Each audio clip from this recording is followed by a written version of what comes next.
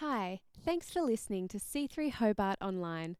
If this message impacts you in any way, please don't hesitate to contact us. We hope you enjoy this message. Who's kind of excited in a way to get to heaven and hear what it's going to sound like in heaven? We're like 400 people here. We're going to be one speck of grain of what this is going to sound like in heaven. It's going to be pretty awesome, isn't it? It's going to be pretty incredible. The sound of heaven can come in our words as we sing. The sound of heaven can come when we're on our knees beside our bed in prayer. The sound of heaven can come when you're having a coffee with someone who's fighting a battle. The sound of heaven can come when you get into the Word of God and it just feels like this fresh manna. The words jump out at you like you've never read them before. The sound of heaven. God has given us an incredible sound of heaven. Heavenly Father, we just thank you. We thank you that you actually designed church to be people, and people are fun. That we can celebrate together. That we can laugh. We can cry. We can shout your name victoriously. We can declare that you are surrounding us, you are watching over us, you have gone before us, and you are victorious. We thank you for this in your mighty name. Amen. Amen. Why don't you all take a seat? Thank you, band. Fantastic. Wow, what a morning, eh? What a morning. So good to be here. Pity for you if you're up the top of the mountain. I've always wanted to do that, actually. I've kind of wanted to do it. Run up the mountain. I've always wanted to do it. I should do it, shouldn't I? Next year? Next year. Are we back in time to preach? How about that? Oh, you're an idiot, Sean. You're an idiot. Can you whack that slide up for me, Aidan? The giant you are battling might be big, but it ain't bigger than Jesus. The giant you are battling might be big, but it ain't bigger than Jesus. And all you grammatical police out there said amen. Louis Giglio is a southerner, so I think the word ain't is okay. The title of my message this morning is, It Ain't Bigger Than Jesus. It ain't bigger than Jesus. And as I thought about the title of this message, I was really cognizant of the fact that I can't throw out a title of a message without making sure that I've got a faith that is active and leaning into this. Because if I'm going to say that it ain't bigger than Jesus, I've got to be able to step into that and believe that. I've got to be able to step into that. Knowing that a voice going out, I'm just representing what the church is here, that a voice is going out there. Do you know that we have numerous people, the spread is getting wider, who are listening to us on YouTube or watching us on YouTube and listening to us on a podcast each week. God is building his church in so many different ways, people. In 1860, a Frenchman by the name of Charles Blondin made history by crossing the mighty Niagara Falls, a distance of some 340 metres on a tightrope. Whether enticed by the intrigue or as a gimmick, word got out, and by the time that Charles took his first step on this tightrope, it was reported that there was thousands upon thousands of people watching. The rope was some 160 metres above the raging falls. And as the story goes, he made the crossing no less than a dozen times on this day. Each time with an added degree of difficulty. The first time, I can't even do it without. He just walked. 340 metres. 160 metres above a raging falls. One single rope. He just walked. The second time he did it, he added a degree of difficulty. Just a little bit. He did it on stilts.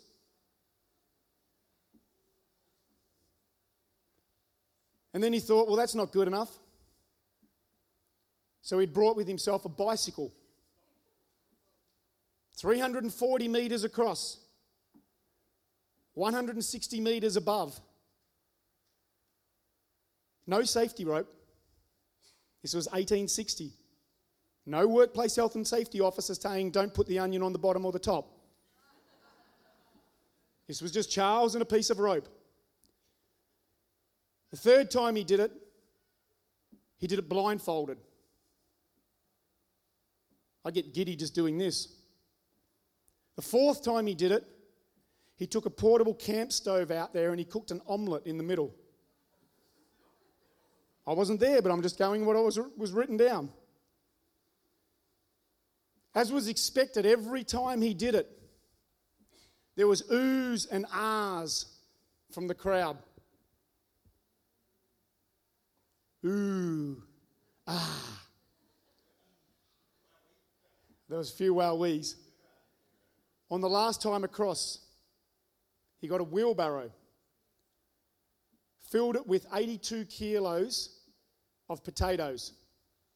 The weight, he said, of an average human person. He stood at one end and he took off 340 metres, pushing a wheelbarrow with 82 kilograms of potatoes. When he got back to the other end, the crowd was in fever pitch. And it was this point that Charles got up on a rock and he addressed his audience and he said, "You've seen me do this on no less than a dozen times, blindfolded, on stilts, on a bicycle. I've cooked an egg and I've just pushed 82 kilos in a wheelbarrow across and back." And he said these words, "Do you believe I can carry a person across in a wheelbarrow?" The crowd erupted and enthusiastically yelled, "Yes, you are the greatest tightrope walker in the world. We believe in you." "Okay," said Charles. "Who wants to go first?"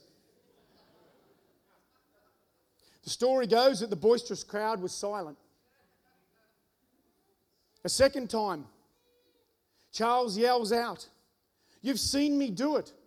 Not once, but on numerous occasions. Who wants to get in the wheelbarrow?" Extracting exactly the same response. A bit of fidgeting. People looking down, "Don't look at me." Knowing the response he would get, Charles Blunden chose not to ask a third time.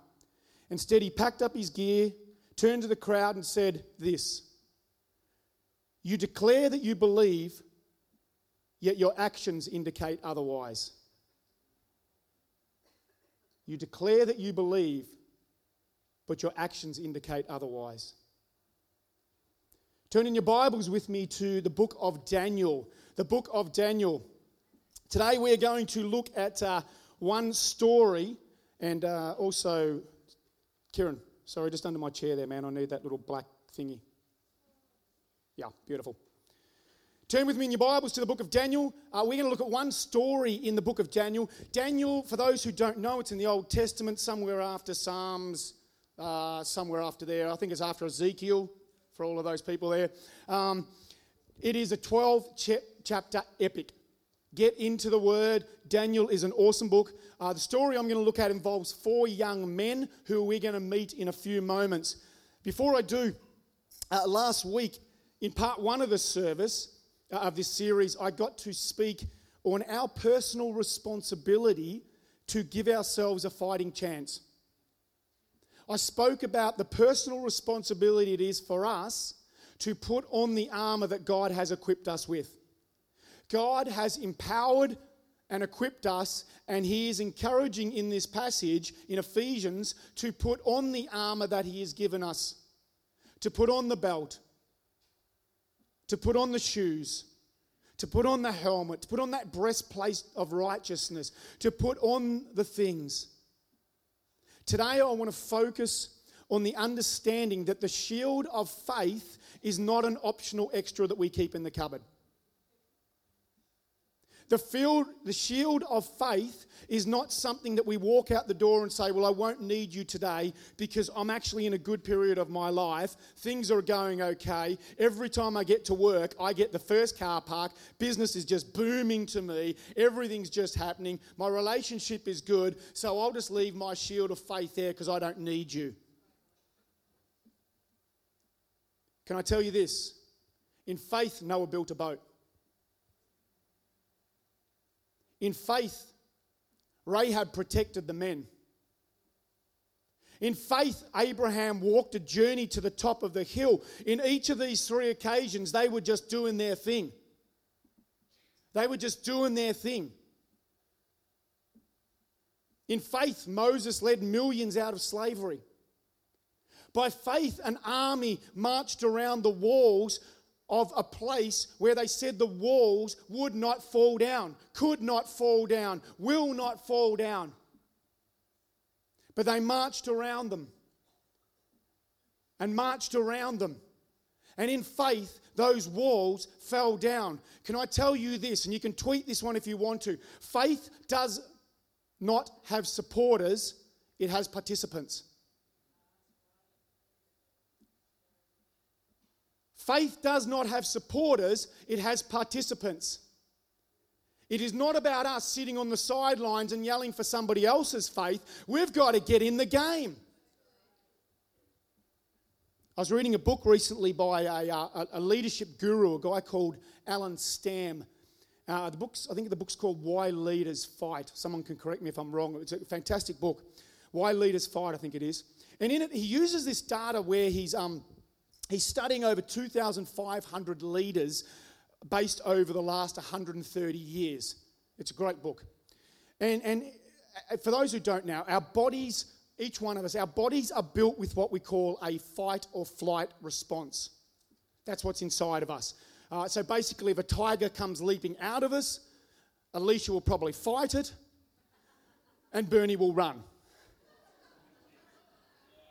We have a fight or flight response. In each one of us, we have this fight or flight type response. And Stamm said this, in studying over 2,500 leaders, he said this. He said that a common trait was found amongst the highest level leaders with significant power that they have an innate ability to almost predict fight and flight before anybody else.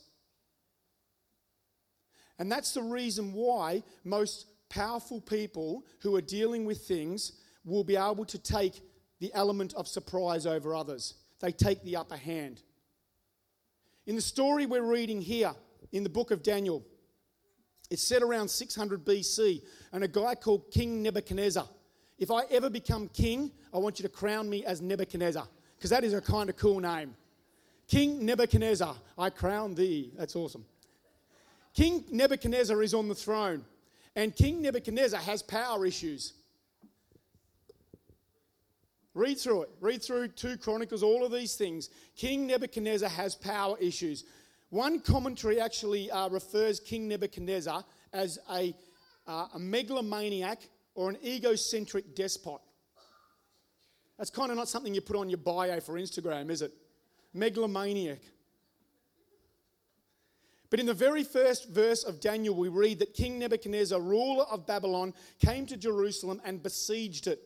Other translations say the land of Judah was decimated by the Babylonians. Now, King Nebuchadnezzar did not stop at just decimating the physical remnants of the city.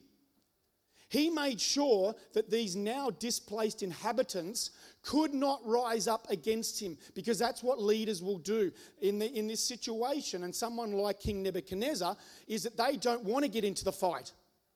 They don't want to get into it, so they've broken down the physical land, and now they're going to break down the people. So what he does is he sets about enculturating the young Israelite lads into the ways and the cultures of the Babylonian people.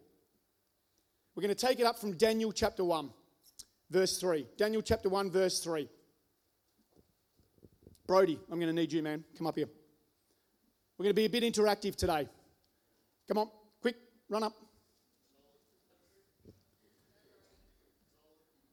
Okay. Then the king, that's me, Nebuchadnezzar. No, me. The king ordered Ashpenaz, that's you, you're the chief of staff, to bring to the palace some of the young men of Judah's royal family and noble family who had been brought to Babylon as captives. I want you to go and grab 4 people. They actually know who they are. But I want you to go and grab 4 people, young men. Put up your hands, 4 men. Where are they? Oh, they're over there. Chief of staff, go that way. Never work with kids or animals. Select only strong, healthy and good-looking young men is my order I give to you. Make sure they are well versed in every branch of learning and are gifted with knowledge and good judgment and are suited to serve in the royal palace. Train these young men in the languages and literature of the Babylon way. Daniel, you got Daniel? Hananiah, Mishael, and Azariah, you can bring them up, were 4 of the young men chosen, all from the tribe of Judah. This was a place that had been destroyed. Ashpenaz, a.k.a. Brody, renamed them with these Babylonian names. Where's me 4th? Crikey. Okay, you're going to rename them. You're Daniel. Yeah. You're Shadrach. You're Meshach. And you're Abednego. You got it? Who are you? Daniel. Meshach. Shadrach. Meshach. Bendigo. Bendigo's a great place in Victoria. That'll do. All right, come over here, guys. Over here. Chief of Staff, take him over there. Before I go on, I want to give you a spoiler alert. For those who need to go home a little bit early today, I'm going to give you a spoiler alert because I'm going to give you the ending now. And it's this. God will use your faith for his purpose. Let that sink in. God will use your faith for his purpose. In the very last recorded verse of the reign of King Nebuchadnezzar, who was at the start besieging a town, enculturating young boys into the ways of what he wanted, was titled as an egocentric, power-hungry, evil despot, King Nebuchadnezzar said this, "Now I, Nebuchadnezzar, praise and exalt and honour the King of heaven, for all his works are right and all his ways are just." God will use your faith for his purpose. There were some rough edges to King Nebuchadnezzar. Who knows there's some rough edges to all of us? God didn't call us to be perfect. God called us to have a faith. He didn't call us to be perfect, people. We have rough edges. It's okay to have the rough edges as long as we are walking in the characteristics of what Christ has set before us. We will face battles. King Nebuchadnezzar witnessed a faith, which we're going to see in a moment, in 3 young men and Daniel in a different story. You're just there for the good looking of it, Daniel. And as a result declared this, "The giants you are battling are big, but they ain't bigger than Jesus." Okay, Daniel 3, stay there. Keep them there. Daniel 3, 1-12. I'm reading from the Message translation on this one. King Nebuchadnezzar built a gold statue. I'll do it slowly. King Nebuchadnezzar built a gold statue, 90 feet high and 9 feet thick.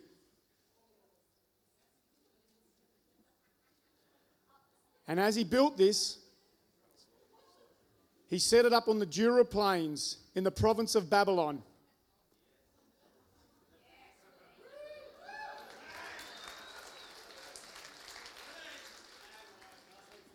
He then ordered all the important leaders in the province, everybody who was anybody, to the dedication ceremony of the statue. They all came from the dedication. All the important people. That's where you can go. You're an important person. And they took their place before the statue that Nebuchadnezzar had erected. A herald then proclaimed in a loud voice, "Attention, everyone. Attention. Every race, colour and creed, listen. When you hear the band strike up, all the trumpets and trombones, the tubas and the baritones, the drums and the cymbals, fall to your knees, and worship the gold statue that I, King Nebuchadnezzar, has set up. Anybody who does not kneel and worship shall be thrown immediately into a roaring furnace."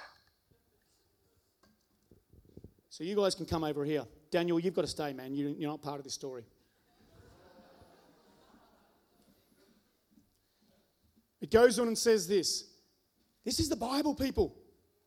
The Bible is live and it is active and it is there for our enjoyment and our living and our learning. It said this, the band started to play. Just pretend Andrew's playing. A huge band equipped with all the musical instruments of Babylon, and everyone,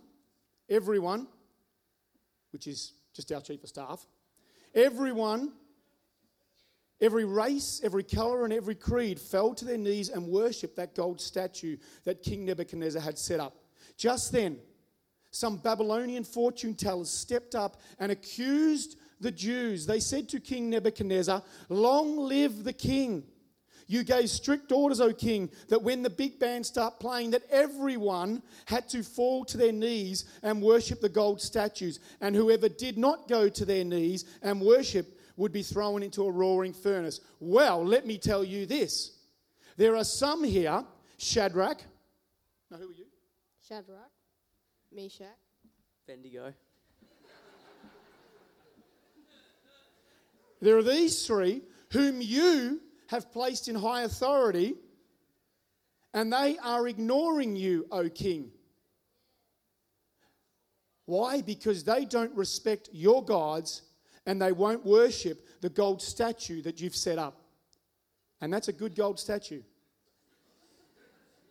Verse 13. Then Nebuchadnezzar flew into a rage, and he ordered that Shadrach, Meshach, and Abednego were brought before him. You're brought before me. He was ordered they were brought before them, and he said this to them. "Is it true, Shadrach, Meshach, Bendigo. Is it true that you have refused to serve my gods or to worship the gold statue that I have set up? I will give you one more chance to bow down and worship the statue I have made when you hear the sounds of the instruments. One more chance.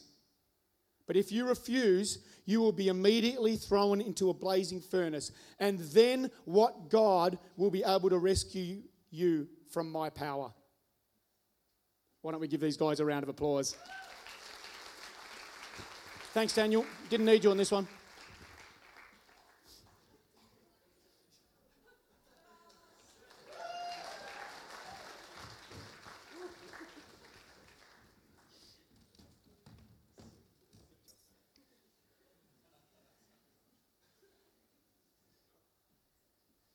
It's okay to have a bit of fun in church sometimes, yeah?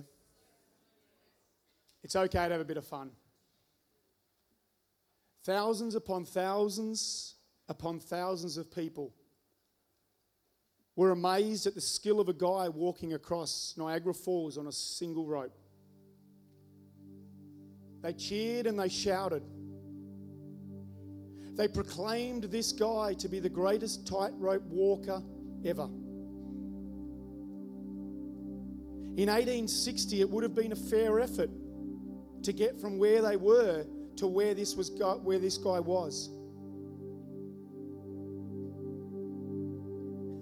It would have been an incredible effort on horseback, walking, probably for days to get where the Niagara Falls was. And sometimes in life, we can put in a great effort. Sometimes in life, we can feel like we've gone the hard yards and the extra mile. And when they got to Niagara Falls, they're probably, look at me, I got here. I'm here to witness this.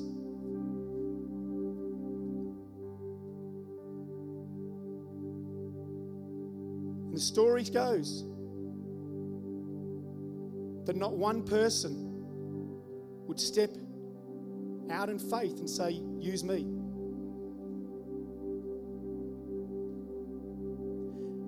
This struck me because I believe that the mandate on the church of today is not about our attendance, is not about us looking like we do the right thing. Those things all come. Those things are important. Sunday in church is really important because it shows a body of people that are together celebrating our King.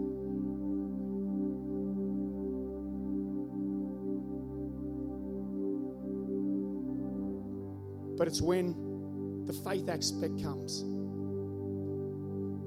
that sometimes we sink back a little bit. When God's saying to you, I need you to step up. When we walk into that which we do not see, which is what the writer of Hebrews said. Faith doesn't have our career all lined up for us. Faith doesn't have our family things all lined up for us. We've got to step into it.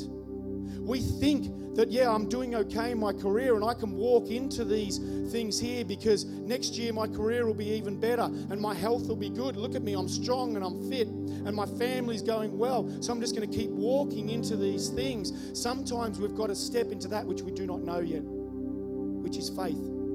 But we've got to do it believing that God has gone before us, that God has purposed, and God is purposing us.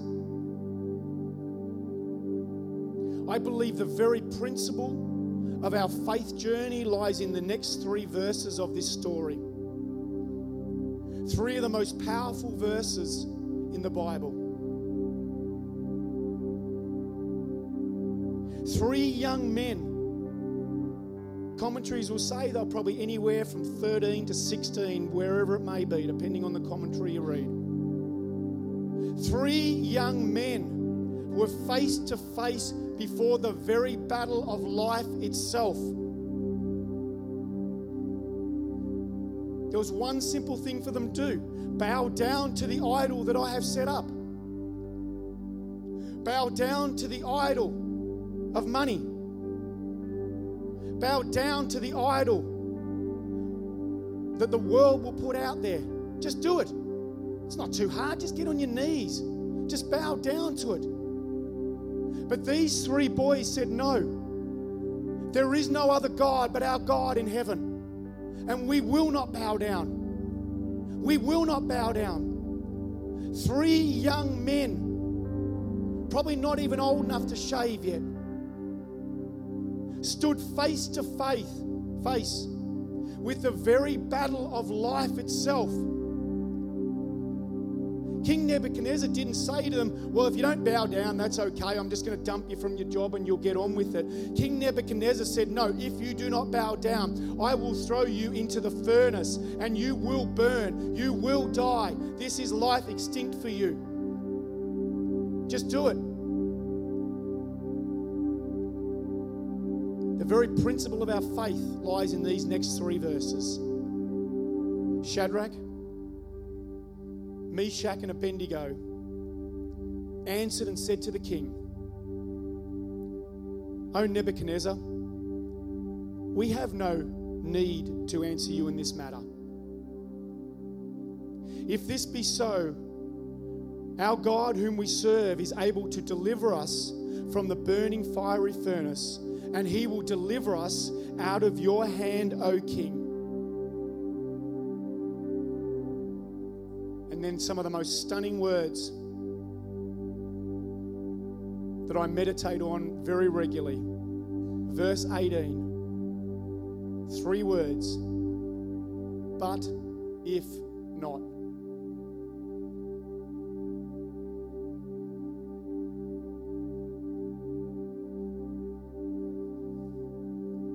I will stand before my God, knowing that you have gone before me, knowing that you have my life in your hands. But if not, faith is about walking into the but if nots. Church, we do not know what tomorrow will bring. We do know that our God has gone before us and He's cleared the path, and He's surrounding us. He's fighting those battles. What we know is that when Christ died on the cross, we could say, but if not. Because if Christ had not died on the cross, we could not step into that knowing that we were saved. We could not step into it knowing that our salvation was assured. But when Christ died on the cross and rose 3 days later, He defeated death once and for all. And we could step into it saying, but if not, I do not know, but I know, I know and I know and I know that I will not serve the gods before me, I will only serve you.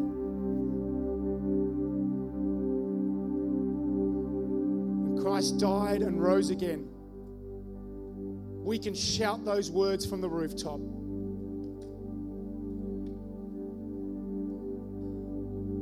And I'm not being jovial about this, because the battles are real and the battles hurt. And they wound us. And they take chunks out of us. And that's why Paul said in the book of Ephesians, put on the armor that I give you in order that you may stand firm. Can I ask you to stand?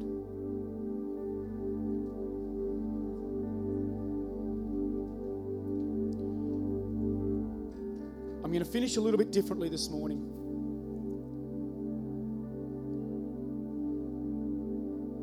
Because in just a moment, I'm going to read one verse or one passage. I'm going to read a prayer that I've actually written. It's not a spontaneous prayer because I got on my knees and I wrote this prayer. And then I'm going to ask the band, we're finishing a little bit earlier, I'm going to ask the band to go into that medley we did, surround battles and stuff.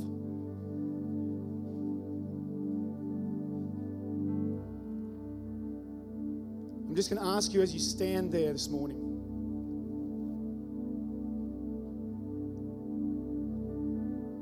that in just a moment, I'm going to ask you to close your eyes and I'm going to get you to picture the words that come out of the Psalms. And then to pray with me just in your own mind. I'm going to pray it from aloud up here.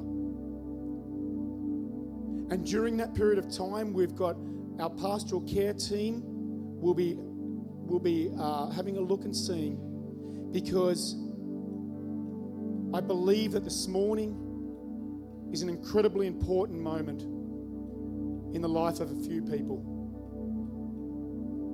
I believe that this morning that there is unfinished business with people.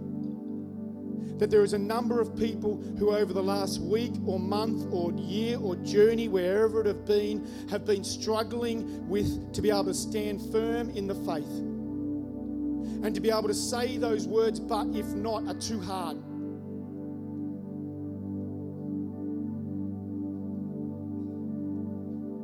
And so in just one moment, as I read this very simple passage, as I pray this prayer, and then as the band plays, if that's you, I'm going to ask you just to come up to the side here. just in front over here on my left, your right. Because we've got a pastoral care team who want to walk that journey with you. This is between you and God. If you find that this moment is really challenging for you, grab the person next to you and say, can you walk with me? Because that's what we do. And if you're the person next to them, walk with them. And I ask you to close your eyes. It's just a few minutes out of our day.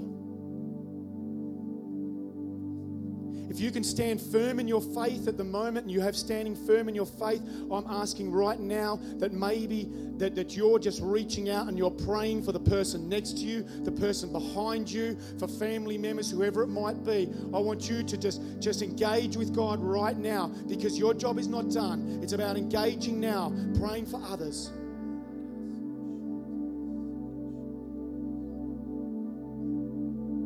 As soon as I start, if you wanted to start walking out, all eyes are closed, feel free to do that right now.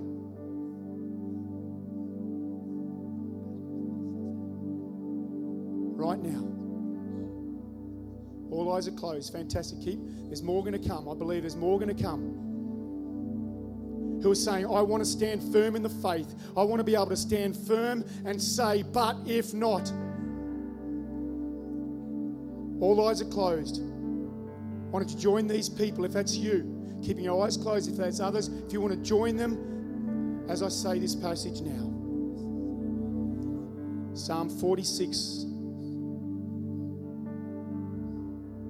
God is our refuge. God is our strength. An ever-present help in trouble.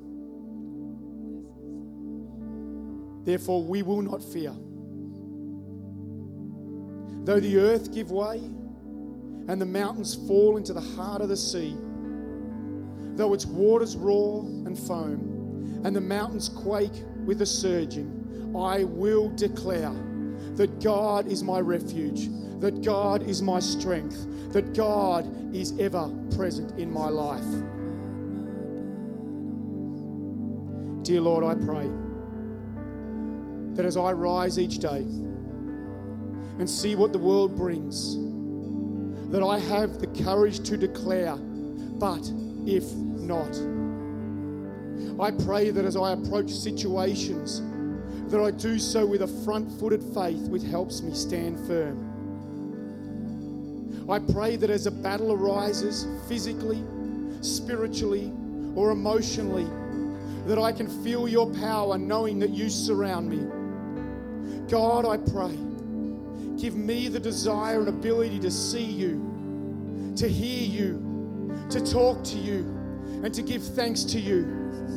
And as I do, I pray that I will draw nearer and nearer to you, and that my faith will multiply in new, deeper ways that will recognize that you are everything I ever hoped you would be, and so much more. I love you, God. I love you, God. This is how I fight my battles.